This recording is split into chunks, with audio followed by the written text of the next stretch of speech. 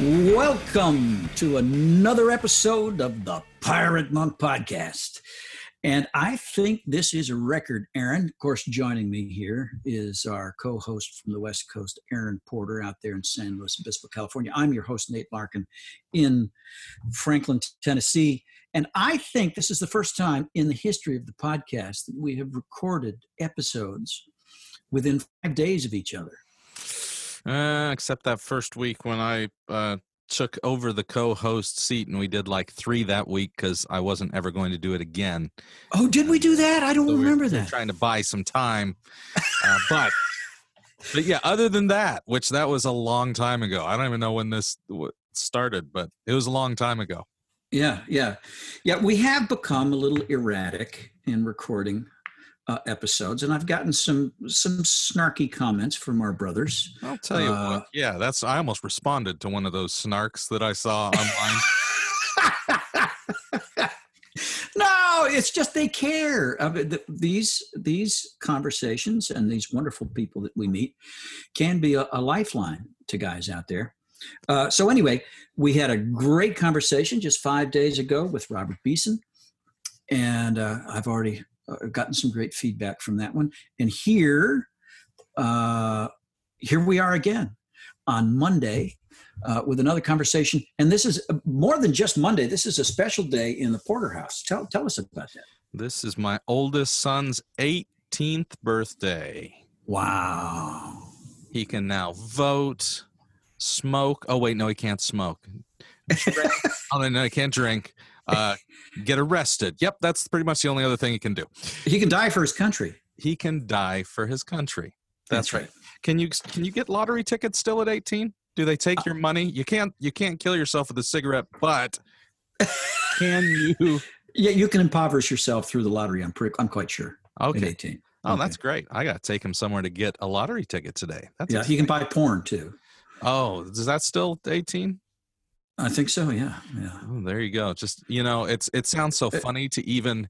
Unfortunately, nobody under 18 has any access to porn. Exactly. I remember the first magazine that I bought. I snuck off while in a city that we were vacationing in, and I was 17. And I went in there with the longest story to tell the person at the counter so that they wouldn't ask how old I was. And I overplayed that thing. And I am sure that person was just rolling their eyes like, just give me the money and take your disgusting magazine. Okay, I said magazine singular. Take your disgusting small pile of magazine that cost all the money you had.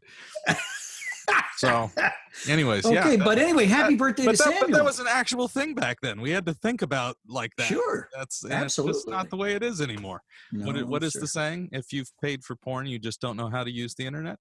Yeah, I think so. Yeah. So yes, 18-year-old, crazy. I don't know when that happened. You probably first time you met Samuel, he was probably like 7 or so. I think so. Yeah. It's it goes by fast. That's what they all say. I just don't believe them. But it was really cool this morning. I was writing him a letter, and I don't want to spend his gold by talking too much about it. But one thing really deeply came to mind that I've been thinking about the last few months. When he was 16, he got to take his first step towards manhood in that I sat him down with my wife and said, all right, we're not going to make your rules anymore. We're not going to tell you what to do. We're not going to tell you when to go to bed, do your homework. If you want to go with your friends on your mother's birthday, I'm not going to tell you can't. I might make a recommendation, but you'll make your own decisions now. And we're happy to participate in helping you make those. And it was kind of an important step to me for a young man to learn how to be a man, but in his home where he has some safety nets. And he took that really seriously. I mean, even in that conversation, you just saw him like grow an inch and he just had this look. But earlier this year, he was in a situation where it was his feelings were on the line. Someone was hurting his feelings. Mm-hmm. And I got to sit down with him in the final conversation with that situation. And I saw early in the conversation, he almost stepped into trying to justify, fix, or get what he wanted out of it. And then I watched this shift in his brain. And it was the coolest thing to witness. The rest of the conversation that I watched was him trying to affirm the person in their decision so that they wouldn't have to regret it. And then at the end, he literally gave them a blessing for their future. Mm. And it was at that moment that I thought men's initiation is such an important thing. You know, we've talked about how every other culture has men's initiations. Shoot a monkey out of a tree, bungee jump off a cliff, sit on a hilltop for 4 days till you hallucinate. Honestly, in that moment, I thought, you don't need a men's initiation. This is your men's initiation. Mm-hmm. You just cared more about another person's heart than your heart being protected. And even in your pain, you gave a blessing to them. Wow. If that doesn't count as your initiation, if shooting a monkey is more manly, then I'm just confused. Yeah.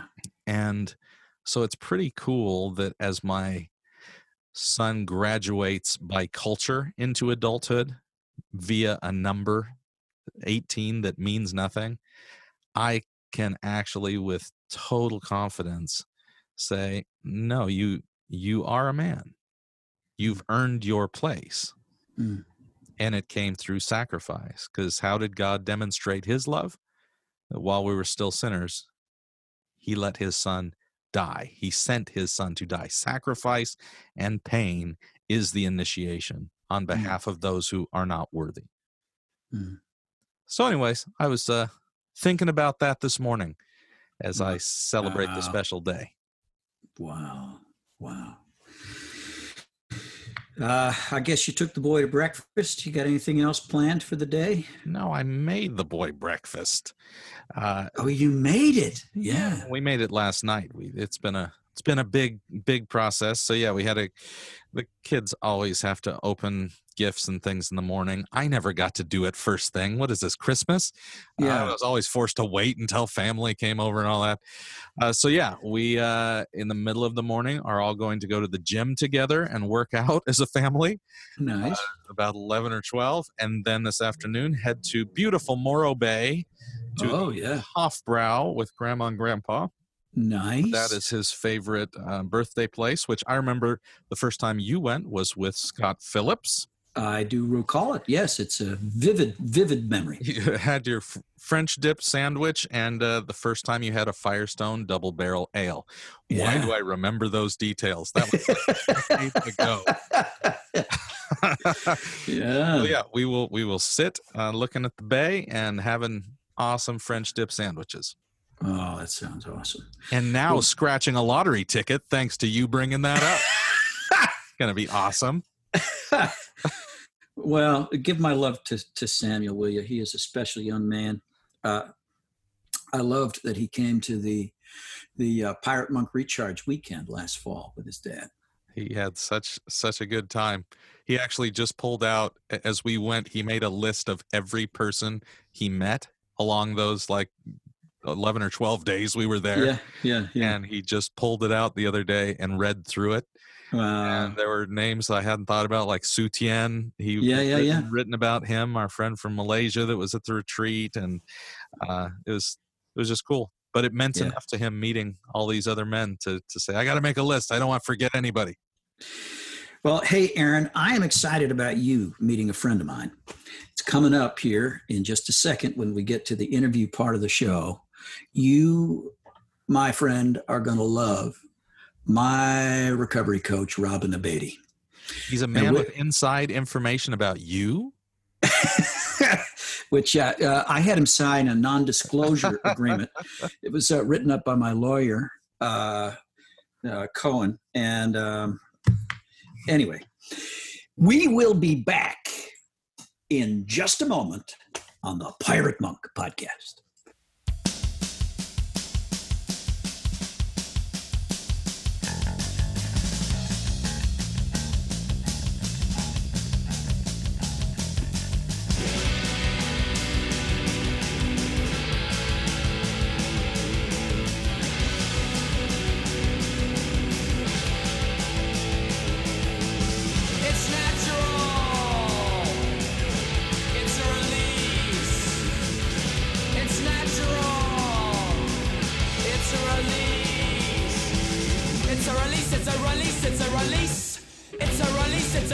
It's a release. A release from what? Your sexual appetite? Forget it. Get real. It's artificial sex. Masturbation.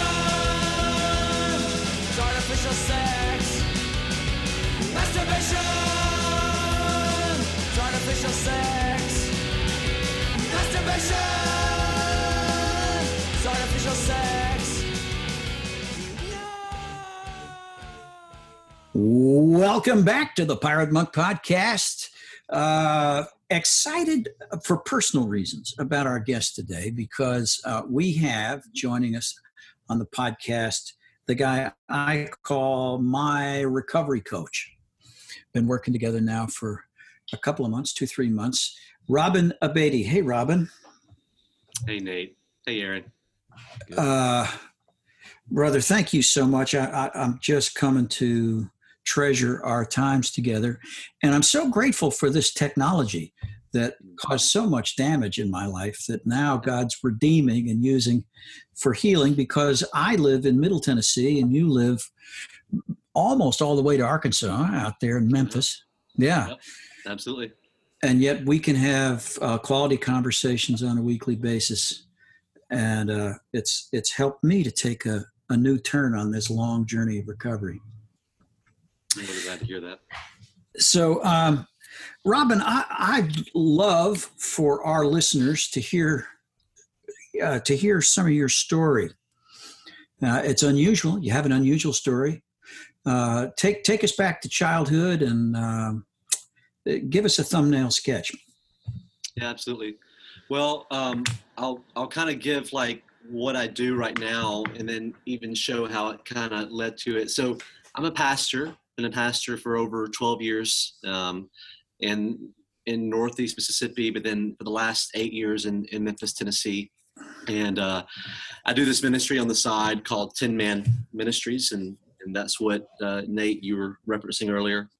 And in 10 Man's is a coaching, discipling, and consulting ministry where we, as we have men and women who are guides to others to help them get more out of life, and to get back to home. Right. And when we talk about home, what we mean is like home where God's called you to be, home to the gifts He's called you to have, those kind of things. But it's been a long, difficult journey for me to get to home for myself. So I grew up in Mississippi, but I was born in Iran. My father's Iranian. He was a fighter pilot in the late 70s. My mother is blonde hair, blue eyed from Mississippi. And my father got stationed in Columbus, Mississippi at an Air Force base there. And this was back in the late 70s when Carter was president, and there was a lot of relationship happening with the Middle East. So he was one of the pilots that got selected to come to the States. Met my mom. My mom followed him back to Iran. I was born in Tehran, and in 79. And then everything with the hostage crisis started up. And so they separated, and my mom came back to the States. And so I grew up with all my family on her side in Northeast Mississippi. And it was just a very, I call it somewhere between an oasis and a compound, 38 out in the middle of Mississippi. You can take it as you want. But honestly, you were either kind of white, black, or me in that area. I grew up utterly confused and didn't really know where I belonged. And so I had a lot of identity crisis at a young age, dealt with a lot of anxiety, and didn't know what to do with it all as a child. I just knew I had tension inside of me, that life didn't make sense. It wasn't working out the way I saw for other kids. Maybe they had their parents together. Maybe both parents were the same color. I don't know, but I just knew that things were different for me. And I also grew up in a really fundamental Christian church, something that came out of the Jesus movement. And so it was Sunday morning, Sunday night, Wednesday night. It was go to church, and really live a holy life. So there wasn't really a lot of room for questions growing up. I grew up just very confused and kind of in a flat kind of world where I couldn't just go, hey, what does this mean here? What does this mean there? And I remember the first time I came across porn. I was at a friend's house, and we would play like video games, trade baseball cards. and then try to get on Skinamax late at night. What happened there? And I can still remember the first time I ever saw pornography, and it was like seared into my brain. But at the same time, there was something released in me. I didn't feel tension. I didn't feel anxious. And somehow the world was okay with me. I was okay with the world, and the world was okay with me. Now I look back and I know those were just endorphins shooting off. Right. But at the time, I didn't know what to do with that. And so I had to keep that a secret because you couldn't talk about those kind of things. And I didn't know really where to take them. Didn't really have a dad around. So I just kind of whenever I went to a friend's house, that would happen. And that lasted. At the same time, there was a couple of things happening. There was the Gulf War starting up, and I started dealing with a lot of racism in school because being Middle Eastern. And so the pressure was compounding. I also was getting more and more drawn to like my own faith. And so I was trying to be really holy, but also dealt with a lot of racism. And then also here was all this lust available for me. And eventually I remember I got my sex education from baseball players. I played baseball, which is the worst kind of sex education. And so, and I remember I masturbated, and it was just different. It was just like, okay, you talk about home.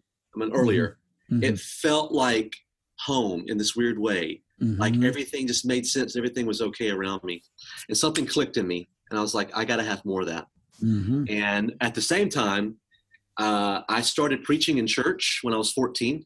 Oh, yeah. Not because I was gifted, but because our bench was pretty shallow and they needed someone to come off the bench from time to time. And so I had this kind of dichotomy that was happening in my life. And I call it the 1 p.m. me and the 1 a.m. me. The 1 p.m. me was small town baseball hero, really religious, good kid. All the dads wanted him to date their daughters. The 1 a.m. me became a chronic masturbator, didn't know how to deal with life on life's terms, grew up in a lot of chaos. My mom ended up remarrying, and he was a drug addict. And so I grew up around a heroin addict for about 6 years. And I was, again, didn't know what to do with all this. I just knew that masturbation, chronic masturbation, was giving me a relief from everything in the world that even my religion couldn't. Carried this with me all throughout my teens. Had to keep it a secret. Anytime I tried to tell somebody in authority, I was shamed within the church. So I just had to keep it to myself. And I was getting saved every other weekend, I felt like. Yeah. Going up to the altar, pounding the steps there. And so I ended up going to college to a Christian school out in the Midwest called Oral Roberts University, and started seeing more and more the underbelly of the church, some messy things there. And I decided, though, to kind of keep forging my way forward, though. I was going to be in ministry. I knew I wanted to preach and teach and lead and shape culture, but also knew I had this really icky, despicable side of me, this 1 a.m. me that I couldn't tell anybody. And I tried to do like more and more confession, like, let me go confess it to this authority. Let me go confess it to this holy person. And I just thought, surely if I could shame myself out of this, that's what I was doing. I was trying to shame myself out of this, and just nothing worked. Yeah. And so then I thought, okay, so I moved overseas, was a missionary for several years, Western Europe, North Africa, Middle East, was going to go reach Muslims and whatnot, and was always a go-getter. And I remember I was overseas. I was living in Jordan, studying Arabic full-time, living with a roommate, but he and I didn't have much interaction. And I started just diving into porn. And I finally I didn't have enough shame in my life. That was always the story that followed me. Yeah, I had people that would shame me into doing right things. And when those people were gone, I couldn't shame myself enough. I just lived shamelessly. So I went from being shamed to now being shameless. And got married because I thought that would solve the problem if I could just have sex. And I married someone that saw through all my BS, someone who wasn't willing to, even though they married an addict, and that means they're a codependent, my wife was unwilling to stay in as a codependent. And so she put some regulations saying, I'm not going to stay with you unless you start getting help in therapy. We were living back in Tupelo, Mississippi. I couldn't get anyone to give me a job in the church because they could see through my BS. I would talk a good game. I came to believe that life was about competency, that if you could just be a really competent person, you could get places. And my competency, that runway was running out. Mm-hmm. And now I was finding that my competency was here, but my character was down here. Mm-hmm. The 1 p.m. me was slick and could wield a mic and could hold attention of an audience. The 1 a.m. me didn't know what to do with this. I couldn't bring it up. And I kept trying to shame myself up to having more character. So I started doing. I'm curious. What do you think people were seeing when they were saying, "Nah, we're not going to bring you into this ministry"? That's a really good question. I think they saw arrogance. I think they saw a guy, and first off, anybody. I think we all can say this here, right? Like you look back in your mid-20s. And I'm like, man, I would have never hired me, knowing what I know now about life. I mean, how many 20-year-olds do you really want to listen to about wisdom and about how the world works and God, Yeah. But Aaron, I think there were certain people they saw the arrogance, and they saw that something just was off. Mm-hmm.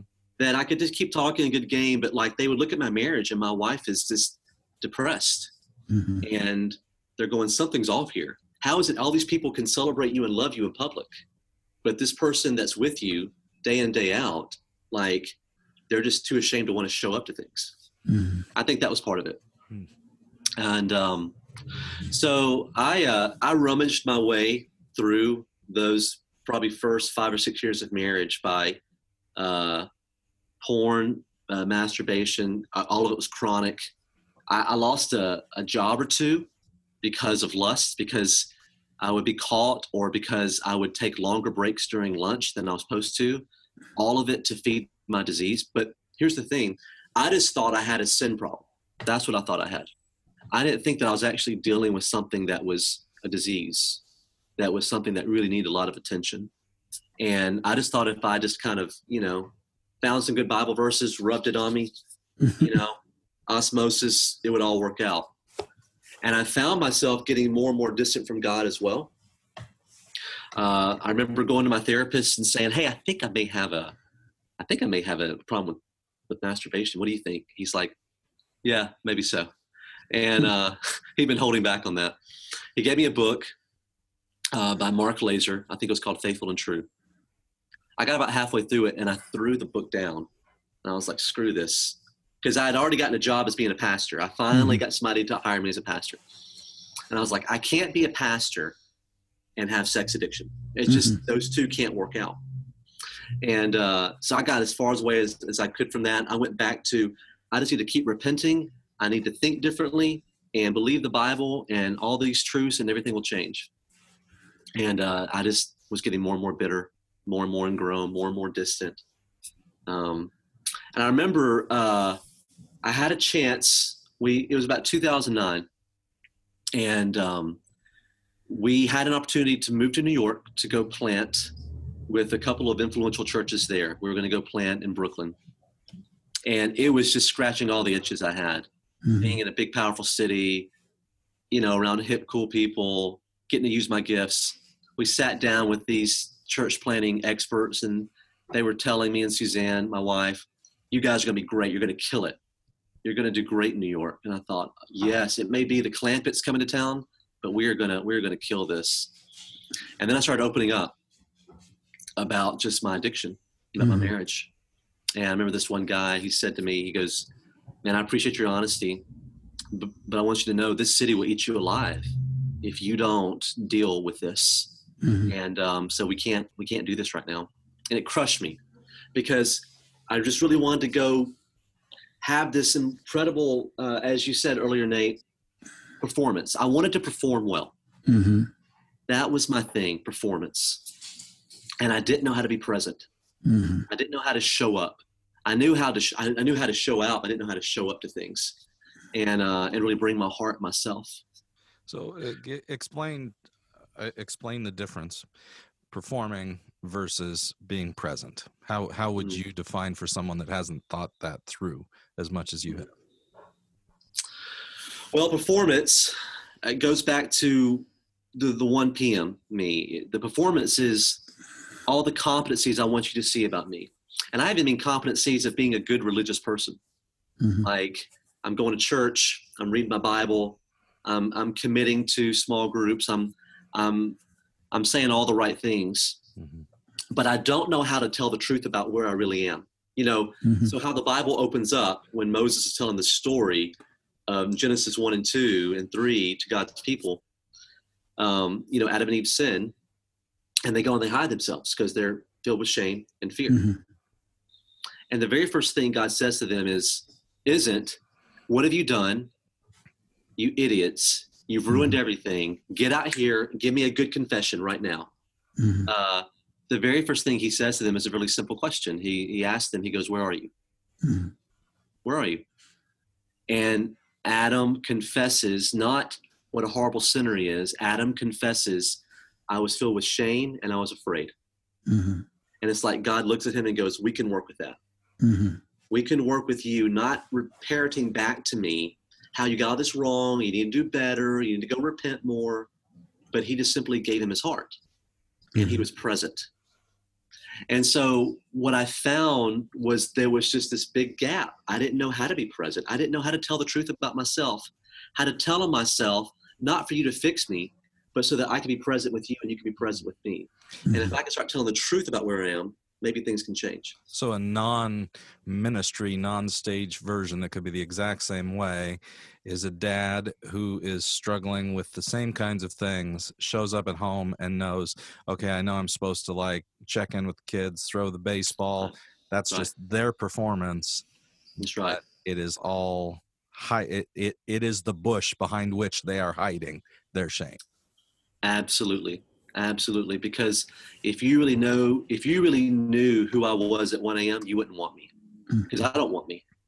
And so I need to be super dad, super husband, super pastor, super whatever it may be.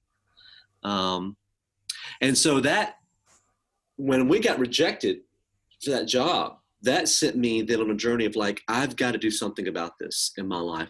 It was my pearl of great price. Mm-hmm. Like I've got to sell everything to go get the thing I don't have. We ended up moving to Memphis. I took a job at a church. Probably wasn't the wisest thing because it kept feeding the performance thing in me. But I remember in 2012, so in 2011, and Nate, I told you this before, I picked up Samson and the Pirate Monks. And it was your story. I know it's so the beautiful way the kingdom works, that we're working together, right? There are things I can give you, but it was your story that got me into even more of a formal recovery. So I read that book, and I remember thinking, maybe I can be a pastor and tell the truth about who I really am and where I really am. And I started going to SA meetings, and I started finding a lot of freedom. For the first time, I wasn't having to medicate myself. And for the next 2 years, there was a lot of change in my life. My marriage started getting better, and we brought our little girl into the world, Charlotte, and there was all kind of things that were working. But then I noticed, and this is the kind of final part for my story here that brings me to even where I am today. I noticed though that something was still off spiritually. I knew how to have now competency, and I knew how to have character, but I didn't really know how to care for myself well. It was that third C, like love God, love others, but I always missed out on the part that said, love God, love others as you love yourself.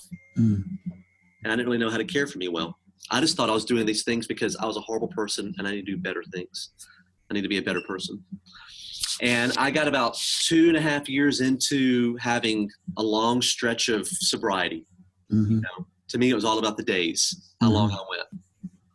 And finally, I remember thinking it was about almost 3 years actually, because I remember about 2.5 years in, I started hiding out more. I wasn't telling the truth about my struggles. I wasn't telling the truth about my fears. And honestly, I didn't really believe I had a God that wanted to be with me in it. Like a God that really I knew that God saw me for who I was, and I believed that he just didn't really want me, and he was embarrassed of me. And I remember trying to sit down and write a sermon. It was a Monday, and I thought, I need to study my Bible. This was May of 2015. I need to study my Bible. And I felt so lonely and so distant and so disconnected. And I sat there and I told myself the truth. This has been this way now for 4 to 5 years, that I feel so lonely with God and so distant. And I thought, I don't care. I'm done. I don't want this. And I went to a really dark place. It was the eating and drinking and the purging, the lusting, the masturbating. It just became this really sick cycle. I started trying to find ways to get out of my life, take my life. And for some reason, I had just met Jeff Schulte. Jeff started 10 Man Ministries, the ministry, and I do work with him. I had heard Jeff and a guy named Chip Dodd. And Chip's a therapist in the greater Nashville area, has a rehab center there called Center for Professional Excellence. And I'd heard Jeff and Chip speak, and somehow I'd gotten Jeff's information. And I had invited him to come do a little men's event that I put together. And he came there, and all I knew was when he was talking to me. That's what I knew. And I remember I had his number. And I texted him, I said, listen, man, you don't really know me. I mean, I had you come do this event, but can I talk to you and tell you some things? And I call it my 15 minutes of insane courage. I found 15 minutes of my life to tell the truth, the whole truth, and nothing but the truth to one person and let them know everything. And I said it all. I said everything from me trying to look to get out of my own life, my own marriage. I was going to leave everybody. I was going to just kind of get away from it. And I said, man, I don't know what to do. And he goes, well, I'm glad you called. First off, he said, I'm glad you called. I love you. And there's still hope. And even now, I just go, that I didn't think that was true. I didn't think I could tell the truth to a person and then really still say, I love you and there's still hope. So I went to CPE. I went and I did rehab. My friends called it pastor prison, but it was the place I needed to go to. Did work there with Phil Herndon. He's the clinical director with Chip and others. And I learned to finally do 3 things. I learned to finally feel my feelings. Yeah. To go, there are feelings inside this chest. I know it's in my limbic, but it's like in my chest. That's what it feels like. I knew that there were feelings that I could tell the truth about when I was afraid and ashamed and lonely, and that I could feel my feelings. I could then tell the truth about where I was and who I was. That question of God saying to Adam and Eve, where are you? It was just so simple, but I didn't know how to do it. I could feel my feelings. I could tell the truth. And then lastly, I could trust the process. I could let God and this whole thing of telling the truth about who I was and where I was take me somewhere and start, in the big book in AA, it says page 417 that acceptance is the key to all my problems today. And I started finding I could start accepting life on life's terms. And so for the last 3 years, that's what I've been learning to do more and more, is learning to feel my feelings, tell the truth, trust the process. I'm in recovery. And I've found that that self-care piece, so like competency, character, and now care, like that care piece, I can't emphasize it enough. What does care look like for you practically, personally? Well, practically, I still practice. I still do SA. I find that wasn't the problem for me. It's that I was even treating that as a place to go perform.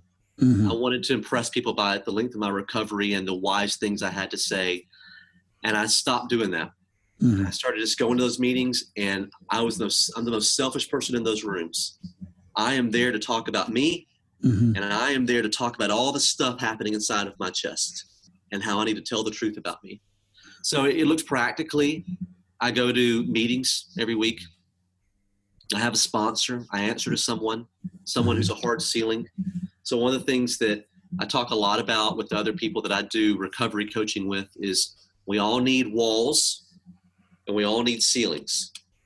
And walls are people that hold up mirrors to let you see you for who you really are. Mm-hmm.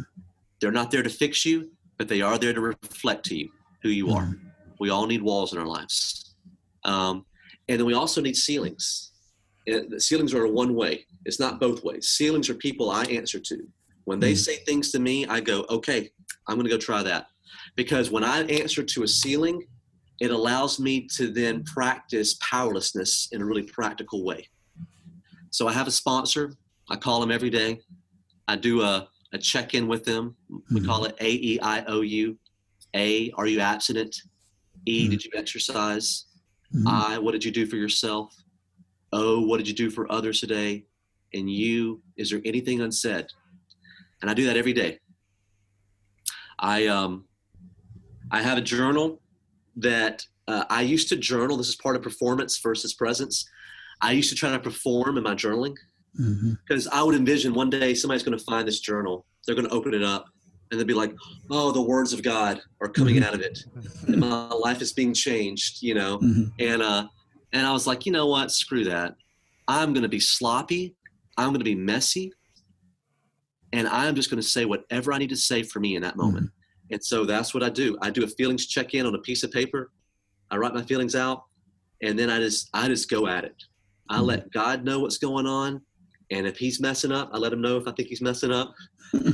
I put down stuff about my wife, about my family, whoever, and I find that I tell the truth there. Now, Nate, you have what was the phrase you have for that when you started journaling poorly? Performance journaling? Oh, yeah. What did your sponsor call that? Yeah. Well, what? He just said I'm writing good crap. That's all. Yeah. Yeah, it's crap. It's just good crap. Yeah. Yeah.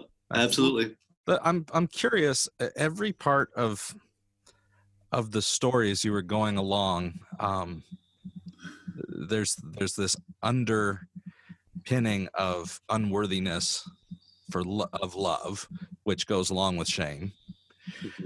But then you're talking about hiding, but within the safety of hiding or the perceived safety, there's also the performance, which is trying to create a list that brings you back to worthiness.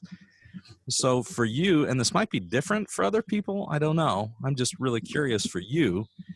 Were you trying to get to a place of worthiness with God, that he would love you so that then others could, or worthiness for others' love so then that would be the performance by which God would love you?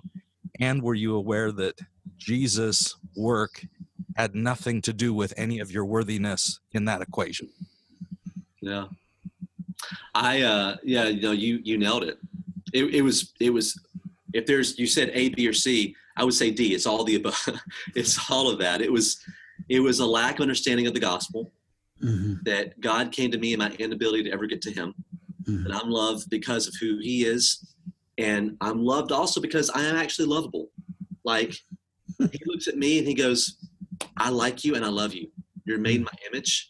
Like, I'm not like trying to deal with you or just like put up with you. So I had a low view I had a very limited understanding of the gospel. I had a very limited understanding of the Imago Dei.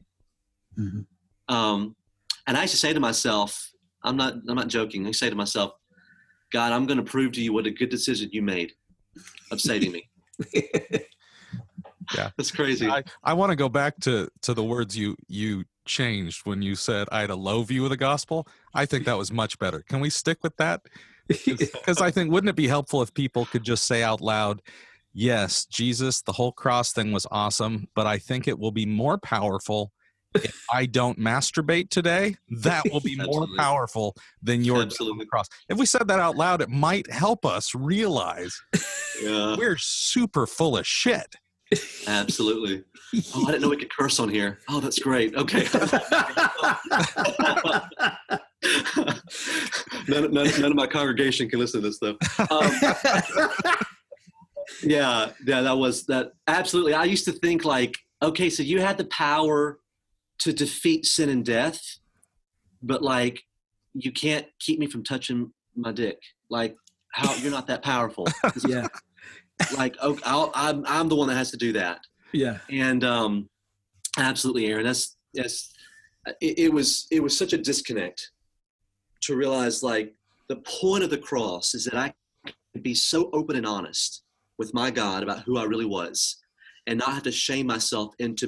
Like, I used to think like, let me clean this turd up before I give it to you. Like, no, let me just kind of give you what about who I really am. Well, and worse than that is that we'd still call it a turd when the power of the gospel is that he made me into something that is a worthy offering, that is beautiful to be offered. And even in my devaluing of that, it devalues the cross to be like, broken and crappy, I bring myself to you. And God's like, what? I gave you something beautiful to give back. But don't stop devaluing it. I don't know where you guys want to go with this interview, since, this was not our originally planned interview for the morning. So I'm going to ask one more question, then Nate can turn it and steer it towards where it's supposed to go, because I'm just curious and having a good time chatting with you. So Nate, sit down, be quiet. When you talked about chronic masturbation, and it was clear that you were being clear in the way you phrased it. Mm-hmm. And I think a lot of people haven't thought about that. And I think like, okay, is masturbation a sin? Well, I can't point to scripture saying I can't, because obviously Onan is not the verse to go to. So help a listener that says, I don't know, is this a problem or not? How does somebody start figuring that out? Yeah. So, first off, for me, chronic masturbation became my drug. It became the way for me to get away from life, not to engage life. Mm-hmm. When I saw how crappy and shitty and difficult life was, it became my little place to hole up, and I would go into a haze, and I would just kind of numb out. And just like any kind of medication that you can do this with, right? Mm-hmm. And even things like alcohol, whatever else. When that's the thing that you find yourself having to go to regularly, because life is too much. You don't know how to deal with life on life's terms. For me, that was clear that was a problem. Mm-hmm. That I didn't know how to. I would keep drawing a boundary. Here's what addiction is. You keep drawing a boundary, you keep crossing it. Yeah. You can't just simply go like, hey, I think that's probably too much. I think I'll just take a break here from doing that. No, it's the thing that you then are powerless over. And you need a power greater than yourself to restore you to sanity. And that's the step one of 12-step. So if somebody is saying, I don't know, but they really can't stop, then that's a sign. I would say this. I would say, just real quick, I would say if you don't have a problem, then say, okay, then I'm just going to stop. Just don't. And then if you have to keep doing it, then maybe there's something there. Okay. Anything you would add to that, Nate, in all your experience? Yeah, no. I think Robin has nailed it. I don't know that there is anything, morally reprehensible in masturbation itself, which is why the Bible doesn't make an issue of it. But the best of gifts, and I include alcohol in one of God's gifts, can easily be abused and be used by our ancient enemy for our destruction. And for me, masturbation is one of those. And one of the things that really delayed my entry into recovery was I found plenty of allies in those first couple of years who would agree with me that I could modify the program to give myself an exception for sex with self. Because it wasn't a moral issue. And if you're just enlightened, and if you're just, a modern person, and if you're just not all hung up and puritanical, you can. So anyway, I did not want to accept that limitation. I thought it would be a diminution of my freedom. I thought I'd lose freedom if I gave that up. Yeah, it's almost like your legalistic past is working against you, because you're like, now I'm putting legalism on, which of course, I think it really goes back to Paul talking about it's those who have weaker faith that have all the rules. But he's not saying it's a bad thing, because if my faith is weaker in an area, what do I need but rules? Yeah. And hopefully faith will be able to replace those laws, and the behavior should still be intact without the rules. But I can see how that would be like, I don't want to, if I give this up, it's almost an anti-gospel thing. I need to not give it up. And what a crazy way to think that is, but it makes church sense. Yeah, absolutely. Well, and it's a difference between, this is such a fine line, it's hard to sometimes see it, but we're not talking about doing more. We're talking about giving up more. Mm-hmm. And it's difference between trying to do it yourself and then simply surrender yourself. Yeah. And for me, I just had to realize, like, I believe there are people that can masturbate and life is fine, and they don't start spiraling out of control, like in their thinking and their interactions, and wanting to hide out more. Like, I can look back on my life and see a clear pattern that every time I was interacting with masturbation, for me, it was sending me to a place that was making myself more distant with my wife, where we couldn't, like, it became this way for me to view her, right, that of not satisfying me. So it started distorting everything in life. Obviously, it was then distorting even my work, because I was losing jobs and spending extra time, those kind of things. And it wasn't going, okay, I don't need to do this because this is a wrong thing. It was like, this is a really unhelpful thing to my imago Dei and me getting to live in this world on God's terms. Yeah. So I'm going to surrender myself to my Creator and go, God, I give this to you. I'm made in your image. I know you want more from me. And so here you go. And then I started finding, like, I needed help doing it. So I needed people to help coach me along the way. Like, how do you keep surrendering your life to God and living life on His terms? Yeah. So what I'm hearing you guys say that might clarify it for a listener is take it out of masturbation thought for a minute and realize the same thing is true of food, which nobody thinks is morally inappropriate. Alcohol, like you said, any behavior can become the thing that I self-soothe with. And I need to know when it's crossed that line where this is no longer helpful or healthy in the relationships God's put me in, including with one with Him. Yeah. Okay. So and that can also be true of self-hypnotic religious behavior. Religion is masturbation. I like where this is going. Well, and let me just clarify something. This has been really helpful for me in any kind of guidance I bring to other people in my work. I could really lose my credentials on this, but I'll just try it out here. We don't have a sin problem. I really don't like how we talk about sin so many times in the church, because, like, you're this horrible sinner and whatever else. Like, the problem isn't sin. The problem is, yes, that's a problem, missing the mark. Okay. But even when we talk about masturbation, you know what I mean, and addiction, those kind of things, we think we're talking about all these horrible sins. I just don't know how to deal with life on life's terms. Like, and so it's that I don't know how to be present. It's not that I just don't know how to not sin. It's that I don't really just know how to be present with myself and God and telling the truth about me. All right, I'm gonna ask you to clarify this, because I'm a good Christian man who says, brother, you do not need to live life on life's terms. You need to live them on Jesus' terms. So what is living life on life's terms, but giving in to just what a broken world is? So Chip Dodd, he has this great way of talking about life that he attributes to even how the ancient Jewish people lived and how they understood the world, and that is, life is tragic. I mean, if there's anybody that knew about how life was tragic, 400 years of slavery, the whole cynicism of the book of Judges, the spiraling down of every king you have, the story of exiles, life is tragic, but God is always faithful. And when I can live in that tension, that life is tragic, but God is faithful, and that's the story of humanity. That's how we're always going about life, that I don't try to make life into something it's supposed to be that I think I deserve. But instead I start going, this is life. Life is difficult. Life's a lot. Life is, and here's where feelings are so helpful. There aren't negative and positive feelings. They're just feelings. Yeah. I like how Jeff Schulte talks about it. Feelings are when you step into the little mat going into Target and the doors open up and they take you somewhere. That's the point of feelings. So it's me going, life is sad today. and life is lonely and I'm hurting or I'm afraid, and I don't have to shame myself for being like, okay, well, have no fear because God is here, that kind of thing. But instead going, God, I'm so afraid. Are you the kind of God that can come be with me in my fear? Mm-hmm. I'm so lonely. Are you the kind of God that can be with me in my loneliness?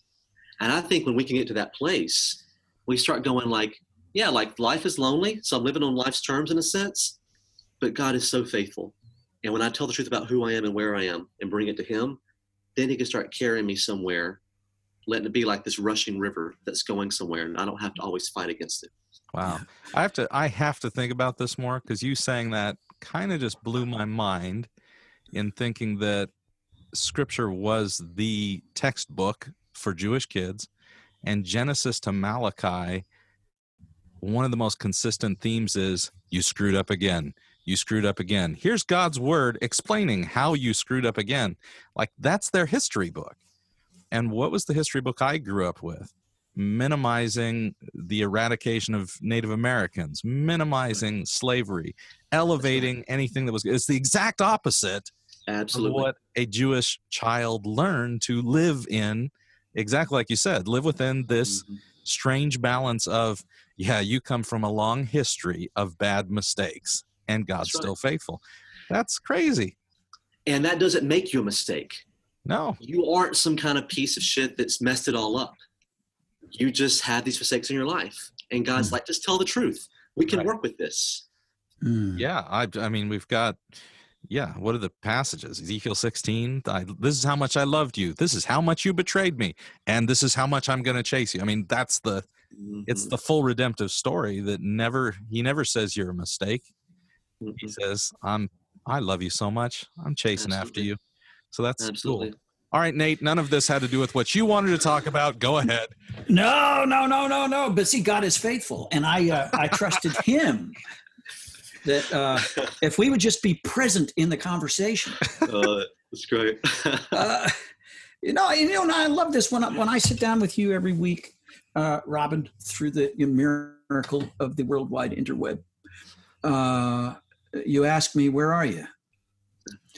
Boy, that was a tough. I'm getting better at answering the question. But I was stumped the first time you asked me that. Yeah. And when you ask me, what do you need? It's like, what the hell? I don't need anything. But this is beautiful. And I'm so grateful that recovery is a process. We're trusting the process. Absolutely. And I don't have a postdoctoral degree in recovery, and neither does Robin, and neither does Chip, and neither does Jeff. But we're on a journey together, and we're learning from each other. And to me, that's just absolutely beautiful. It beats the loneliness of my former life. Yeah. Hey, you, in addition to, so you do. I want our listeners to know, Robin, that you spend part of your time these days doing coaching through Tin Man. What's that website at Tin Man? tinmanministries.org. Okay. Yep. And you and Jeff, invite listeners to go back probably no more than 20 or so episodes if they want to hear a little more detail about that, because Jeff explained it not within the last year.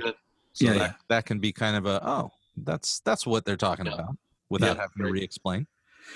And you and Jeff occasionally do intensives, small intensives. You limit them to 6 guys, I guess. Right. And tell us how those intensives typically run. Yeah. I think Jeff would say the same thing. This is the best part of our job that we do with Tin Man.